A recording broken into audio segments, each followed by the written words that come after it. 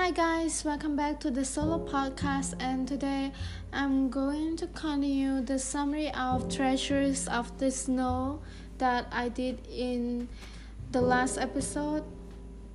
So today I'm going to continue part 2 that I'm going to talk about the conflicts of Loisians.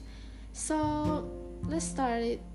Conflict flares one day when Lucien is sledding down to school and accidentally collides with Annette's sled, throwing her into a ditch full of snow. Out of resentment at her success in school, he doesn't stop to help her but speeds off to school instead. When she arrives late, cold, wet, and graced with torn wet books, Annette has to explain what happened. Lucien is caned by the schoolmaster and ostracized by the rest of the class.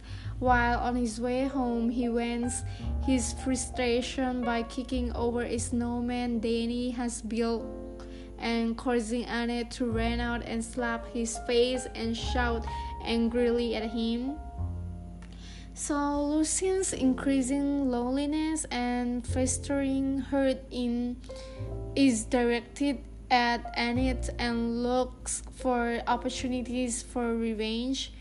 So when he sees Danny in a meadow picking flowers for Annette's birthday one day, he grabs the flowers and tramples on them.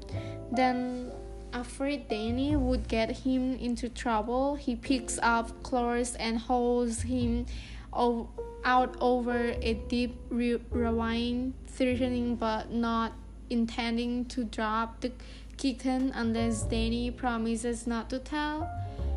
Cloris, however, scratches Lucien and he lets go by accident. Danny rushes across and falls over the cliff into the ravine while trying to save his kitten.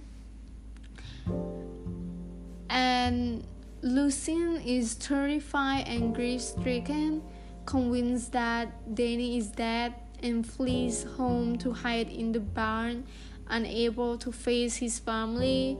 When the worried families find Lucien, he confesses what had happened.